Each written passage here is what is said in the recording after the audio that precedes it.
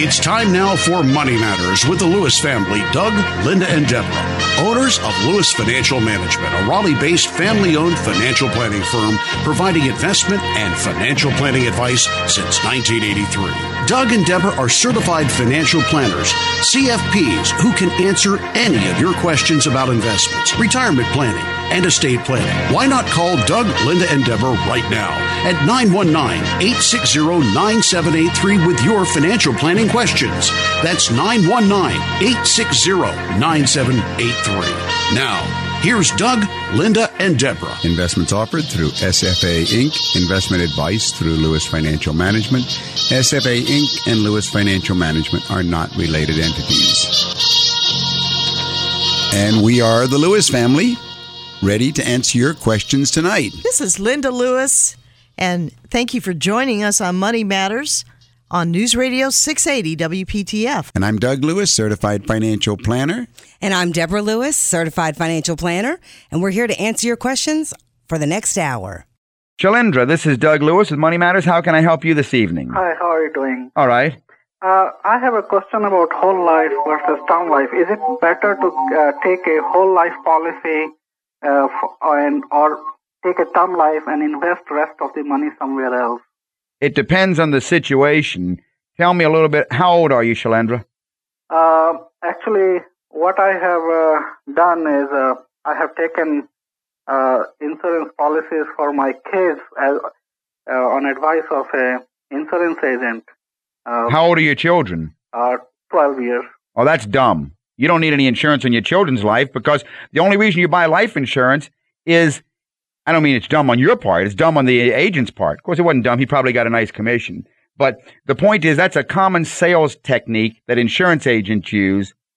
Mm-hmm. The only reason you need life insurance is to replace the income of someone who needs that income. Now, your children's death, God forbid they die, it's not going to hurt your income, right? No, it's not for the income. I thought when they go to college, I can take money out from there and pay for college. Yeah, that's also a bad decision. That's not why you buy insurance. You buy insurance for somebody's dying. That's the only reason you buy insurance. Never buy insurance to pay for somebody's college because you don't get it. What you have to do then is make a loan against your policy and borrow your own money back. No, that's a bad move. Never do that. Again, that's a strategy. That's a strategy that insurance agents put out about why you can pay for college education. No, forget all of that. The only way that you win in life insurance is if somebody dies. And in this case here, the chance of your children dying is a lot smaller than the chance of you dying. So in your case here, it's a real easy decision. It's not a matter of whole life or term. It's neither. It's neither. You should have no insurance on those kids at all. So whole life is not a way to go for investment. Oh, no. No, you don't. Insurance is not an investment. I mean, that's very clear. Insurance is not an investment. Insurance is an actuarial game where you protect someone after you die. And that's the only way insurance should be used. If you want an investment to invest for college education, then you need an investment strategy to invest for college education. And that's a very simple one that you do. You just figure out how much the future college needs are going to be. You back down into that amount, and then you go ahead and start putting that amount of money into a mutual fund between now and then. Okay. So I don't need to take a whole life insurance. How about my age is 40, and does it make sense? I have a term life now, and the insurance agent is trying to convince me to get whole life policy. Call me, Deborah Lewis, certified financial planner at Lewis Financial Management. 919-872-7000. 919-872-7000. Tell me a little bit about your income. How old did you say you were, Shalendra? 40. You're 40 years old. What's your income? Oh, about 70,000. About 70,000. Is your wife employed? No. All right. So it's 70,000 is the family income. How old are the children? 12. Twins, 12 years old. Two children, 12 and 12. Mm-hmm. You've got 6 years to start college cost, and it's going to be a double hitter for you. Public school or private school? Most probably public school. Okay. Do you have any insurance on your life at all? Yeah, I have term life. How much do you have? About 400,000. About 400,000 of term insurance? What do you have in the way of investment assets? 401k plan and the house. Just two things. All right, the house is not an investment, and the 401k plan you can't really access because you have to wait till retirement. Oh, okay. I thought I can take money out for college too. Well, you can borrow against it. Yes, you can, and you can access it. But again, what you're doing is you're making one designated use serve two purposes. Oh. In other words, you're taking away from your retirement money. How much are your living expenses running you, Shailendra? Oh, including mortgage, about $3,000 a month. All right, so about $36,000 a year. Yeah. What you need to do is you need to add to that number the taxes and see what the difference is that's left over.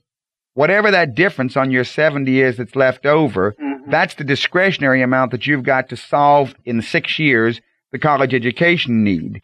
Then, matter of fact, if you will call me at the office, I will show you how to run an educational analysis. You have to then go into it and say, do I want to pay for private school or public school? And then you run that figure up from today up to the 6-year date. And then you back down again. How much do I need to put into an investment plan to reach that number? And if you can do it, then fine. If not, then we need to go ahead and look at something else. In the meantime, if you've only got 6 years before they start school, and you've got $400,000 of term insurance, then the cost of that term insurance is not going to rise significantly in the next 6 years to where you can't afford it. Eventually, it will. Okay. Eventually, that term insurance will be too expensive for you, and that's where you need to be looking at what happens. You need to get a pro forma of at what year the insurance will be beyond your ability to pay. Oh, okay. You see what I'm saying? And if you figure that you can accumulate enough to self-insure yourself between now and then keep the low dollars and put the difference into an investment plan for yourself. But you do need to just look at it both ways. If you're concerned about having insurance for the rest of your life, then yes, now is the time to do it because it's cheaper. In other words, cheaper now to buy. I wouldn't buy whole life. I'd buy universal. All right. If you'll call me at the office, my office number is 872-7000, and I'll go ahead and I'll see if I can give you a little more direction how to run the numbers. Okay. And I should not even think of getting whole life for kids as an investment. You want no insurance on your children at all. Okay. Okay. Thank you. All right. Much. Thank you for calling, Shailendra. All right. Bye-bye now. Okay, Doug. What is a charitable remainder trust? When our charitable remainder trust, Linda, is a tax-advantaged, irrevocable trust that can provide the client with a lifetime income stream and immediate tax benefits. And the trust principal is ultimately going to go to some sort of a charity, but the charity is going to be directed and chosen by the client to occur after the client's death. And many people that I recommend charitable remainder trust for are people in their 30s or 40s or 50s. What, with sizable estates? Actually, they don't even have to have sizable estates.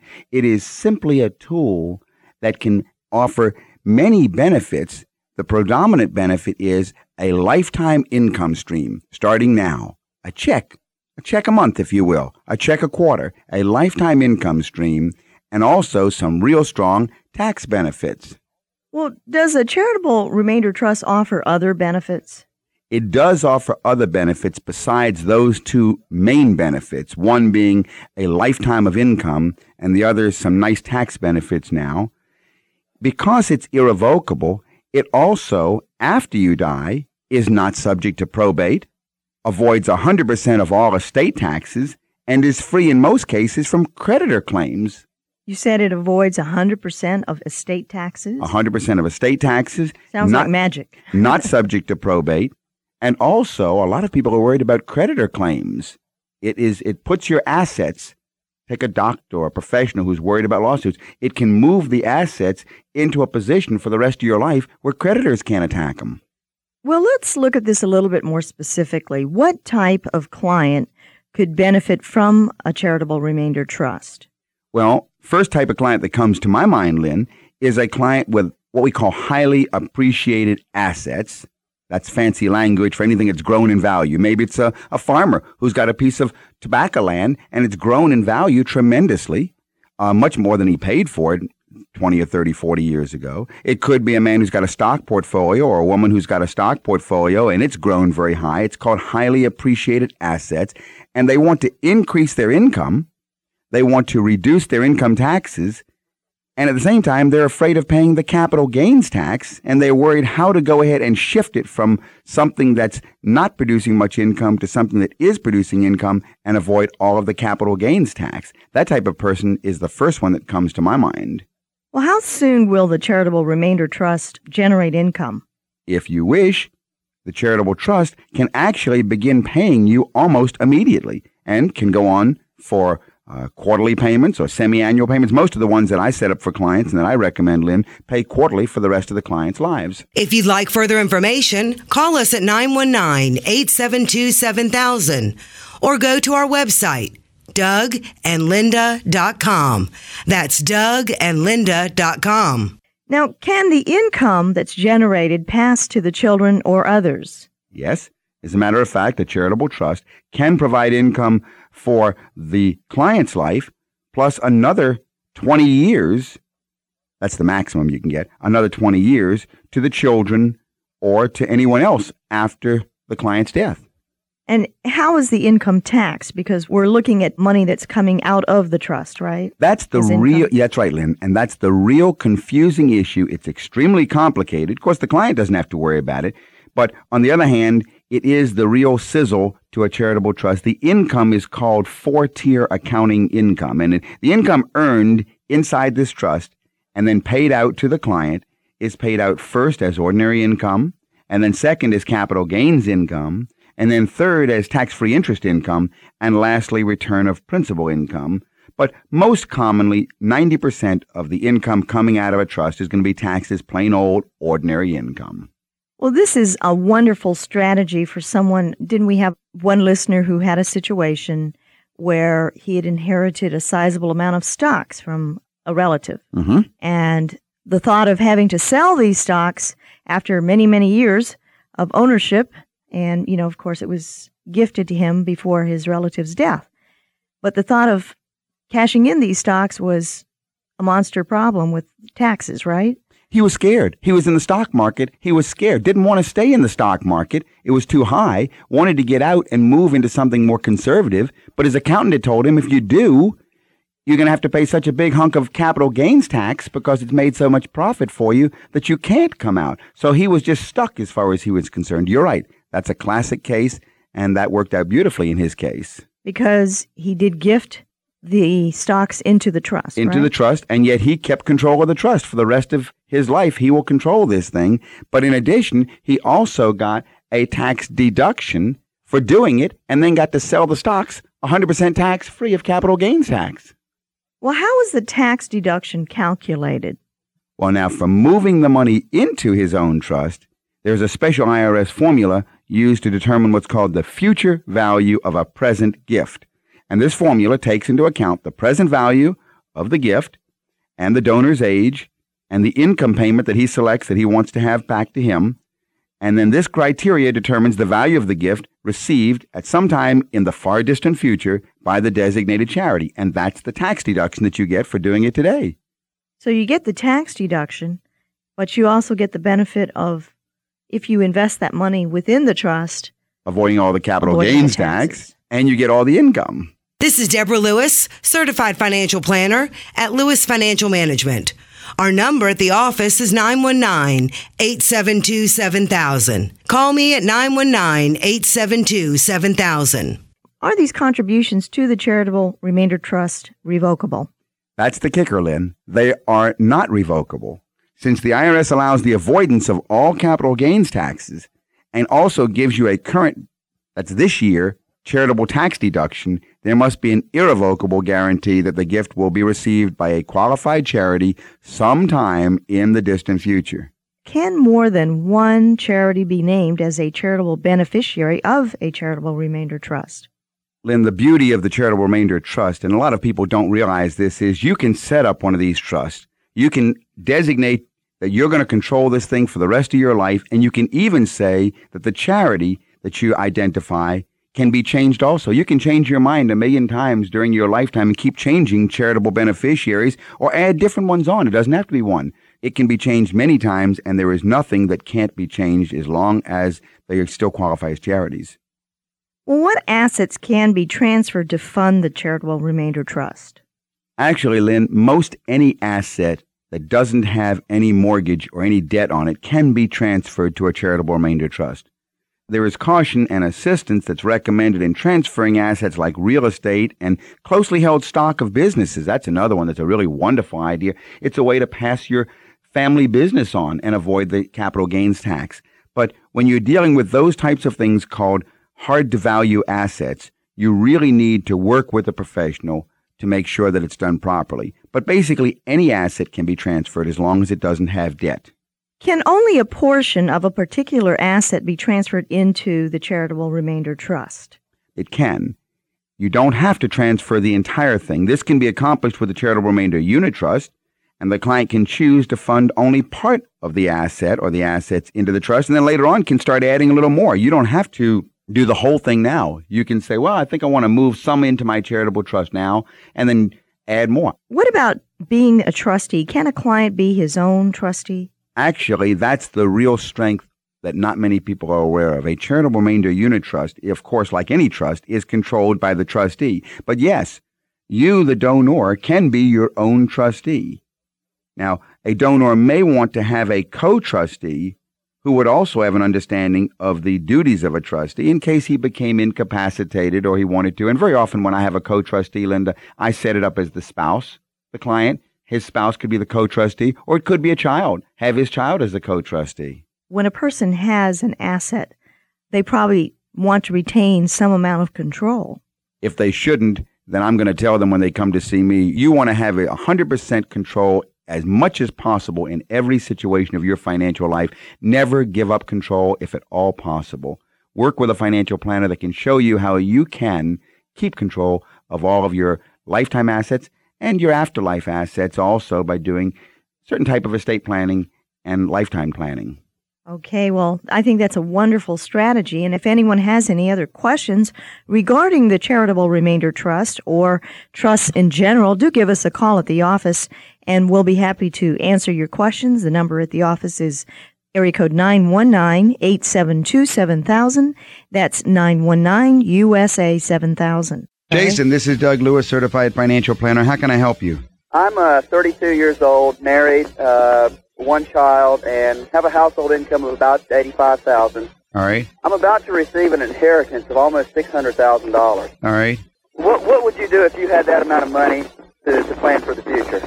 Well, of course, that's very typical of a lot of our clients that come to us, and so it's a real life question that we answer all the time in our practice. We get a lot of inheritances that come to clients and so forth. Basically, you need to start with what's called an asset allocation model. Okay. And there are three methods of asset allocation that are practiced by financial planners out in the market today. One method is the one that we call, or I call, the 100% safest method or single investment method. And this method might be promoted by bond salesmen who say you need to get all of your money into bonds. They're nice and safe and get staggered maturities. Another would be put it all into guaranteed annuities. Another would be putting it all into guaranteed treasuries. The only problem I have, and also some people have their favorite stock and they put it all into one stock or all into 10 or 20 or 30 stocks. Mm-hmm. I don't like either of those methods. I don't like that method because each story that I've heard through the years, I've got a horror story to tell you why it didn't work out. Right. So I don't like that. No matter how you try and diversify, all your eggs are in one basket. Now, with a guaranteed annuity, would I have to wait a year before I would actually have something liquid from that investment? I'd want to keep some of it liquid that I could dip into from time to time if needed. Yeah, no, you wouldn't have to. But first of all, if you're 32 years old with a child and you've got an $85,000 income and that's not enough to support you, you need financial planning real bad anyway. Oh, well, no, that's not the case. Okay. We're doing fine. I just want to use this money coming in as wisely as possible. Right. But what I'm saying is that the overall asset allocation should encompass the $600,000 plus the surplus of your $85,000. Good. Okay. And it needs to be built into a model. Well, I just found out about this last week, and then tell you the truth, haven't looked at the details of what to do with it. Well, let me go a little further and tell you what I think you should do. I told you what you shouldn't do. You shouldn't use an asset allocation model that focuses on either the one guaranteed or the one safest type of investment. Okay. Another method that's out there is called the high-risk, low-risk method, typically divided into stocks, bonds, and cash. Most of the brokerage firms apply this method, and you'll see it advertised an awful lot, and they'll say, well, such and such a guru says you should be 60% bonds and 40 or 30% stocks and 10% cash, or 70% stocks, 20% bonds, 10% cash. That, in my opinion, also is fraught with error. That method doesn't work, in my opinion, because, again, you're presupposing what's high risk and what's low risk ahead of time, and then you're following that presupposition. So I don't like that method either. This is Deborah Lewis. Call 919-872-7000 to set an appointment with me regarding your financial situation. Call me at 919-872-7000. The third method of asset allocation is the uniform unit size method of allocation. And that's the method that I prefer, whereby we take a look at the portfolio and we spread the risk evenly over every investment we're going to choose. So if we've got a $600,000 portfolio, the first question is, what's the unit size? 100,000 would be too big. Right. 50,000 might be too small. Let me see what 75. If we've got $600,000 and if we had $75,000 units, then that would give you maybe 8 units. That might be fine. Maybe 60,000 units to get you 10 and so forth. But the unit size, so we'll set a figure and we'll say that no more nor less in any investment will be this dollar amount.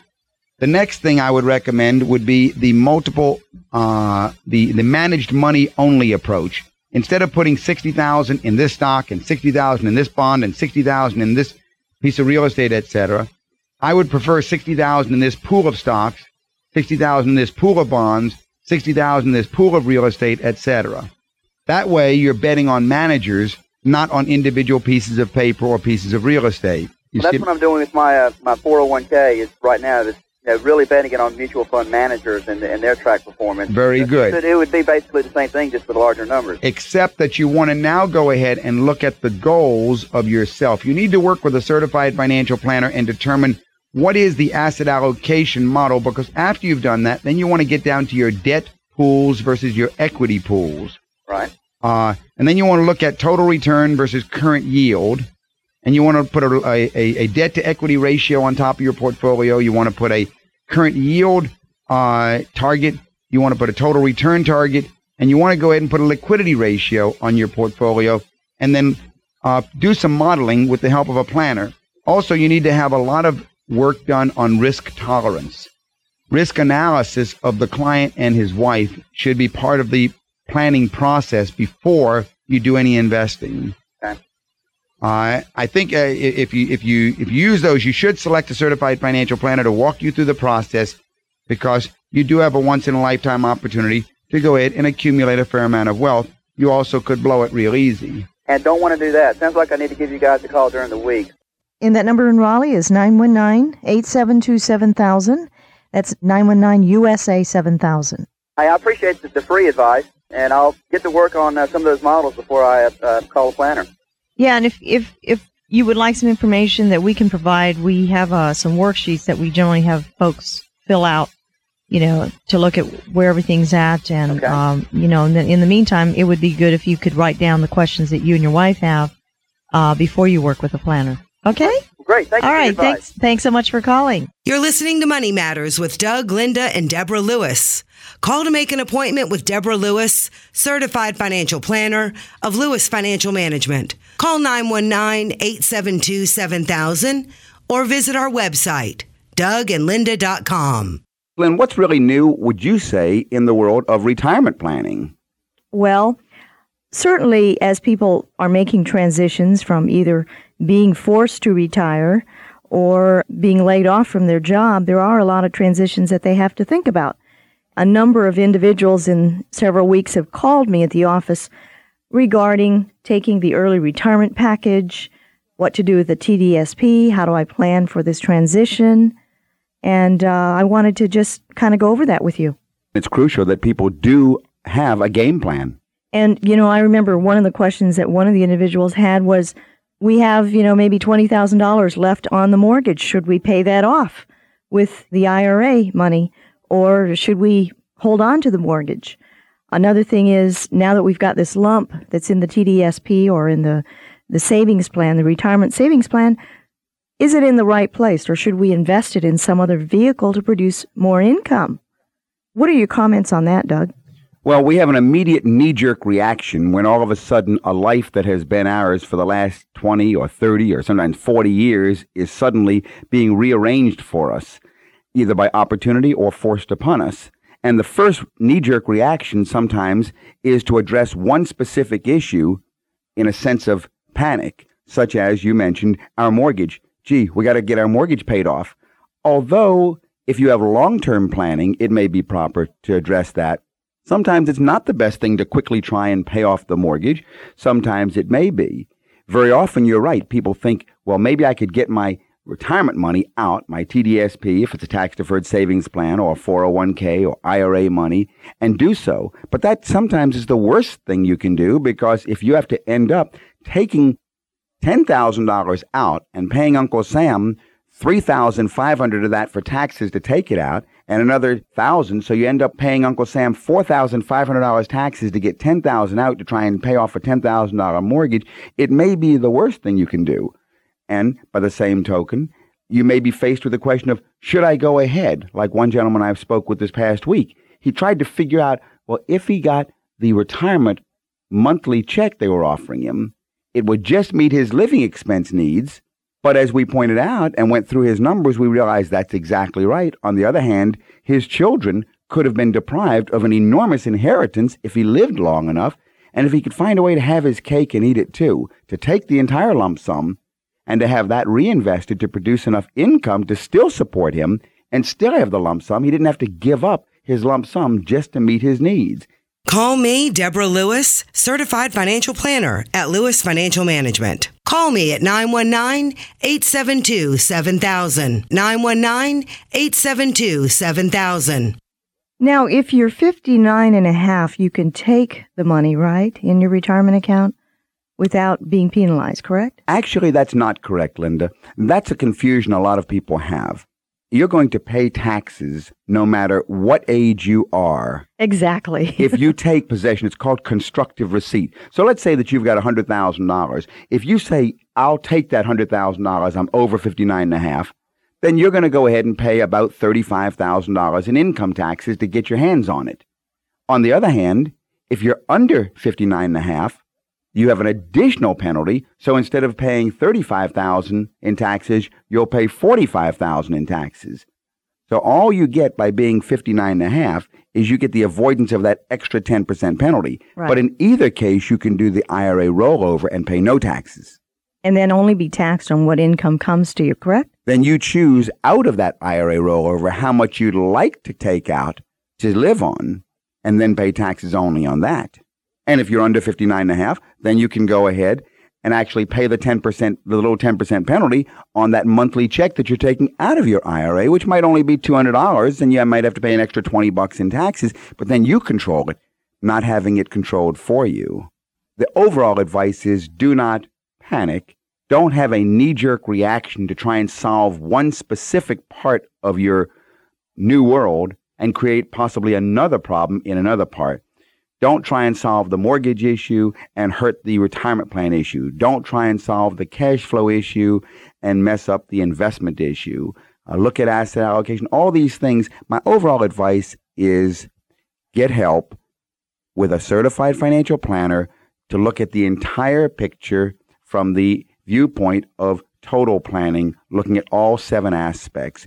The knee-jerk reaction, trying to do it yourself, is trying really to do. It's very similar to trying to do brain surgery on yourself. It's not a good idea, Lynn. Get your situation analyzed, right? Get your situation analyzed from a professional. And I want to commend all of our people out there. It seems like a lot of the folks that I speak to at the office that call in have done a wonderful job of accumulating, but they get to the panic stage where they're wondering, now what? What do we do? Work with a financial planner. Certainly, if you want any information, I'll be happy to send you some. That number at the office is 872-7000. Our money matter today is, why do I need a financial planner? Maybe you've asked, If I already have a stockbroker, insurance agent, accountant, and attorney, why do I still need a certified financial planner? Basically, there are 5 important reasons why you need one, or 5 important things a certified financial planner can do for you. Number 1, asset allocation and portfolio management. A certified financial planner has the specific training to pull investment assets together into an organized plan to achieve a client's future financial objectives. 2, risk management or insurance coverages. When does one really need to purchase disability, life, property, and casualty insurance? These are all separate issues, and a certified financial planner can identify an individual's or a business's immediate and future needs for risk management. Number 3, tax planning. A certified financial planner can prepare tax strategies for the oversheltered, the undersheltered, or the pre-retiree when a tax situation becomes complex. Number 4, retirement and estate planning. A certified financial planner can perform spreadsheet applications for future retirement planning or have the tax knowledge needed when performing estate tax planning for family heirs. Number 5, planning for professionals or small business owners. Should my business be formed as a corporation or as a partnership? How much personal liability is involved in operating my business? Again, a certified financial planner can steer you through business continuity issues or give advice when integrating the finances of the company and the business owner. Other good reasons you might need a certified financial planner: to plan for college costs, gifting strategies for tax relief, planning for nursing home costs for you or your parents. Recent history has established a track record of an unpredictable Wall Street, complex tax laws, and an onslaught of different financial vehicles. A certified financial planner is skilled in identifying an individual's goals and helping develop, implement, and monitor a plan to achieve them. You need a certified financial planner because a financial future is at stake, and it's yours. If you've been wondering about why you need a certified financial planner, I hope my comments have helped. Seek competent financial advice, and if you have any financial questions, call me at 872-7000. That's 872-7000. And remember, your financial future is at stake. Well, Linda, do you have any write-ins you wanted to go ahead and ask? Yes, I certainly did. I had a lot of them. And one thing that kind of concerned me, Doug, was how important it is for people to do financial planning. I think we had some folks that were scheduled to come in, and at least in 2 instances, there were family members that had taken ill between the time that they made the appointment and they were going to come in. And when people are, you never know when something can happen. You can get cancer. It could be, you could be in a car accident. And it's important for people to get a handle on where they're at and where they want to go. Don't you think? You're right, Lynn. You really are, because you only know when you failed to plan after it's too late. Planning has to be done before the unknown occurs. You don't start a trip and halfway through the trip decide, now I'll get myself a map. You have to have the map before you begin the trip if you're going to plan the trip properly. And that's exactly. And that's exactly, I hear it all the time. I'll start planning after I reach this point or that point. Well, that's sort of backwards reasoning. You need the planning before you get to that point. Exactly. And I speak to literally hundreds of people. I speak to a lot of people during the week or within a month's time. But I'll speak to people and they'll say, well, I know I have some money in the retirement account, but I don't know how much I have. And people need to know what they have and how much, because they just need to plan. Right. We need to look at taxes, cash flow, investments, retirement, and estate, lay out a plan, and know where we're going and how to get there. Work with a financial planner. And if you have any questions locally, you can call us at the office at 919-872-7000. That's USA 7000. Doug, is there anything that a small business owner can do to reduce their taxes? There is something you can do, and it's called the SEP-IRA, which stands for the Simplified Employee Pension Plan, IRA, can have a dramatic effect on lowering your taxes. And who establishes a SEP-IRA? The employee sets up his own SEP-IRA, but the employer puts the money into it. Well, what's the ideal size of the business? The ideal size for a SEP-IRA is a self-employed individual or a small business, whether it be a partnership or a corporation. That's your ideal size for those that can use a SEP-IRA. Okay. And who's the plan suited for? Well, when you're looking as a business owner and setting up a retirement plan, you have choices other than IRAs. You have SEP IRAs, you have pensions, you have profit-sharing plans, you have 401ks, and so on. But the SEP IRA is ideally suited for the employer who wants an effective tax shelter for himself, but doesn't want the cost or the administrative burden of a qualified plan for all of his employees that he's got to pay all the administration on. The employer using a SEP IRA doesn't have a need for features like loan provisions and the ability to have life insurance in the plan and all the exotic things that other ones do. He just wants an effective tax shelter, but doesn't want to pay for the heavy administration cost of other retirement plans. Well, Doug, simply, what are the benefits of the plan? The main benefits, of course, are the same as any other type of retirement plan. I guess the features begin with the employee sets up his own IRA. Then the employer or the company makes the contributions. And then once it's set up like that, the simplified plan administration works as a very effective tax shelter, reducing the taxes of the business owner. The employer contributions are discretionary, so he's not required to. But whatever percentage of his own salary or his own income that he puts into his SEP IRA, he must use that same percentage for each of his employees who's been with him, let's say, 3 years and is over 21 years old. Say, for example, they had an employee that was making $25,000. How much would they contribute to that employee's, would it be an IRA?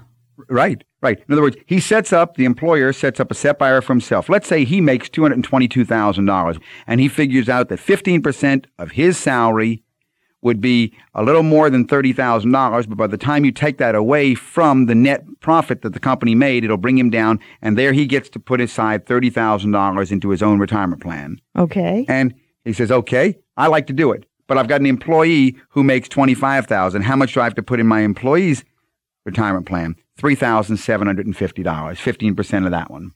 Okay, well, thank you for that exercise, Doug. Well, that's the way it works. And if this sounds familiar to your situation, call the office in Raleigh at 919-872-7000. That's 919-USA-7000. Well, Bill, this is Doug Lewis with Money Matters. How can I help you this evening? What's the ideal time to jump in as far as how much money do you need to accumulate? I've got money in the 401k with the company. I've got the cash accumulated now as far as the emergency money. How much money do you recommend trying to accumulate, whether it be in $500 or $1,000 increments prior to starting to invest in some sort of investment? Well, first of all, let me see if I understand first of all, Bill, how old are you? I'm 29. 29 years old. You're in a 401k plan at work right now? Yes. Now, let me see if I understand your question. Is your question, how long do you contribute to the 401k before you start contributing to something that's outside on your own? No. How long do you contribute cash, as in just cash into a checking or a savings account before you start making investments? Do you do it at $500 or $1,000 increments? Now, you're not talking about the 401k, are you? No, I'm talking about separate investment purposes just to grow wealth. Right. Okay. I think what your question is, what's the proper emergency fund that should be maintained before you start investing? No, not really. No. I think I'm beyond that point. I've got about, my expenses are roughly $2,800 a month, and I've got about $9,000 in cash. All right, $2,800 a month, your expenses, and you've got $9,000 in cash. All right. And what's your income? 61,000. That's a nice income for a 29-year-old. I'm real proud of you. All right. You married? Yes. Good. Children? No. Is your wife working? Yes. Dual income, no kids, called DINKS. Financial planning for DINKS. Okay. Now, let me see if I can hit your question again. Is your question, what's the unit size to start investing? Yes. The unit size doesn't matter as long as it's over $50. Okay. Most mutual funds will go ahead and take small increments, $50. Actually, I know some that will even take $25 if it's a regular monthly draft from your checking account. The important thing is to go ahead and use your living expense numbers of $2,800 a month. And then what's your net take home monthly? With the both of us? Uh-huh. It's about $48. All right. That means that you've got $2,000 a month that's in excess.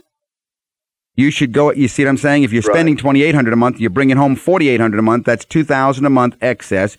You ought to set up an automatic pay yourself first plan, having that money drafted at the beginning of each month at the rate of $1,000 a month. You don't have to worry about the minimum because you're way above that.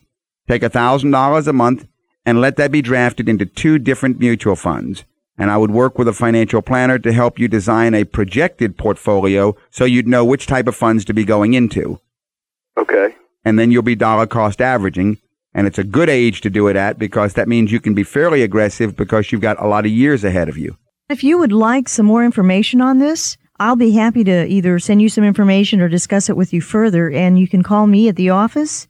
And the number is 872-7000. That's USA 7000. And I'll be happy to do what I can to answer your questions. Okay, thank you very much. Thanks for calling. Bye-bye. Well, Lynn, what's new in the area of estate planning? Well, you know, Doug, there's definitely some vital information. If your parents haven't saved enough or planned for the possibility of spending time in a nursing home, the cost of that and other expenses could fall to you, the children. Unfortunately, many are ill-prepared to take care of their parents, Lynn, when the parents can no longer handle their own affairs. They're struggling to save enough for their own retirement and for their children's college education, and looking at how to deal with their parents is quite frightening. Yes, it certainly is. We're going to go over a little checklist that will help you organize your financial records and the information that you'll need if the time comes when your parents can no longer make decisions for themselves. The real thing are the essential documents, Lynn. We should have, for our parents, we should have certain documents and make sure we don't wait. Number one, there's got to be a will that names a trustee or an executor, how the estate's supposed to be distributed, a trustee who's going to manage the assets, the executor who's going to make sure all provisions of the will are followed and pay the estate taxes and the expenses. And in many cases, this trustee and the executor can be the same person, have to have a will. Secondly, have a durable power of attorney. This document gives one person the power to legally conduct the affairs of another. And if one or both of your parents are incapacitated, this gives the designated person access to their assets so that the bills can be paid and, all of their other affairs can be taken care of. So make sure you have a durable power of attorney. Right, Lynn. Third one is the durable power of attorney for health care.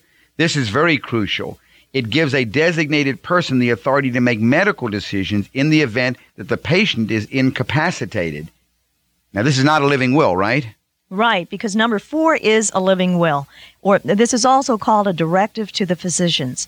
This states that medical situations in which a patient would not want to be kept alive, that their desire could be implemented. And it isn't legally binding, but it can relieve a family of the emotional burden of making this decision. And if you need a form, they're usually available at your doctor's office or at a retirement or nursing home, and that is the living will.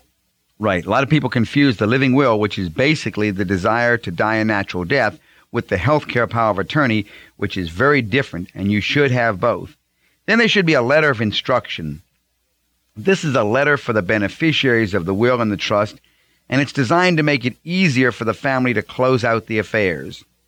It should include the names of those to notify upon death, funeral arrangements, last wishes, and the disposal of assets. And although it's not a legal document, it should be in agreement with the will and kept with the rest of the documents or with the estate plan.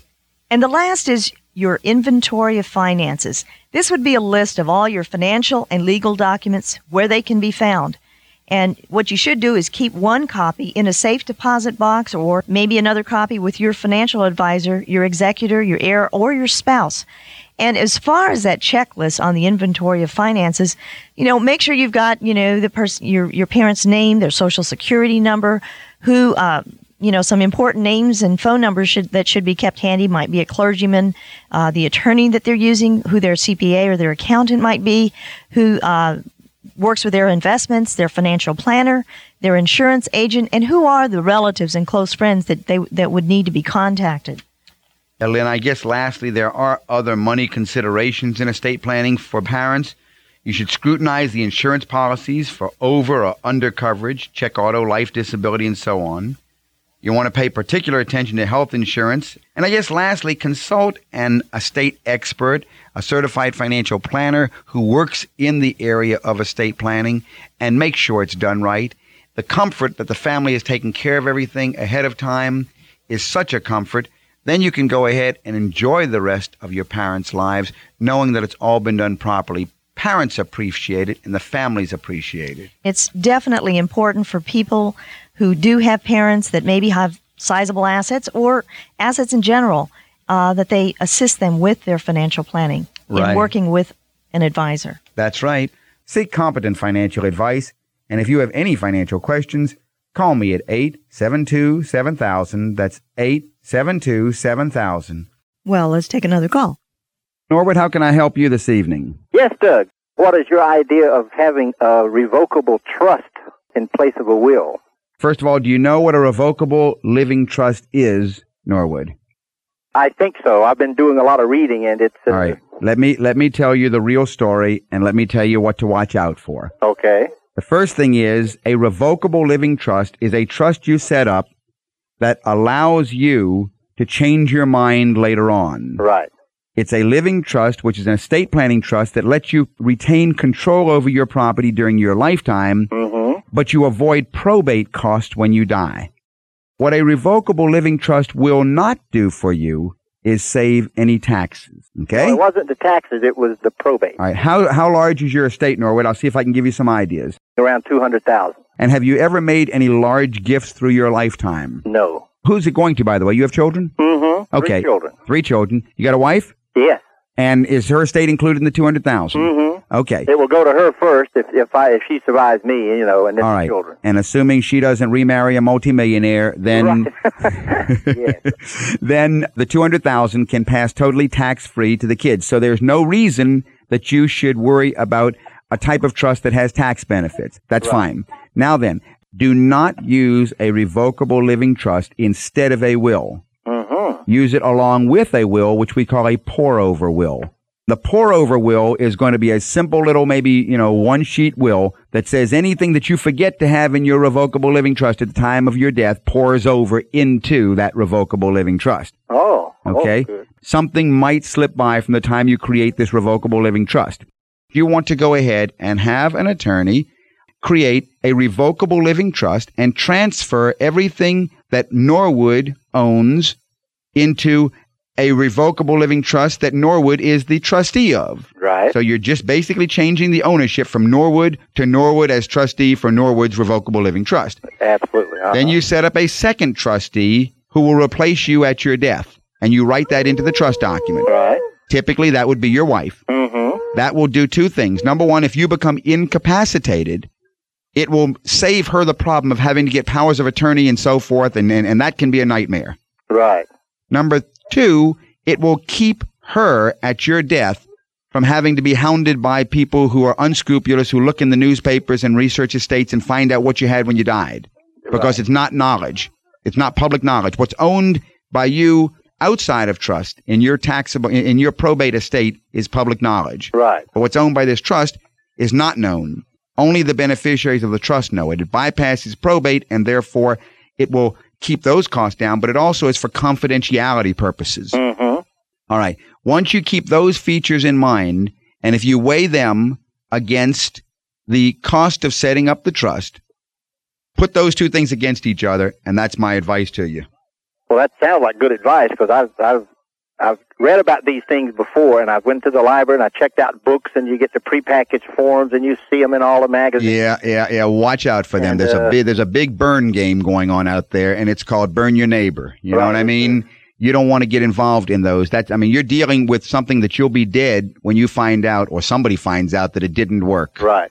Norwood, if you would like to call the office at 872-7000, I'll be happy to send you some more information that I think you'll find very educational and informative about estate planning and trust. Okay, that's 872-7000. Yes, and if you'll call me this week at the office, I'll be happy to send you this some brochures and information regarding this. Good, I sure will. Okay, very good. Right, well, thanks again. All righty. Right. Thank you, Norwood. Right, thank you. Well, that's all the Money Matters we have time for today. So we want to thank all our listeners for joining us, and for any other questions you may have, call my office during the week and we'll set up an appointment to meet with you personally. That number is 919-872-7000. That's 919-USA-7000. And we'll be back next week on this same station at the same time. In the meantime, have a great week, and remember, your money matters because your financial future is at stake.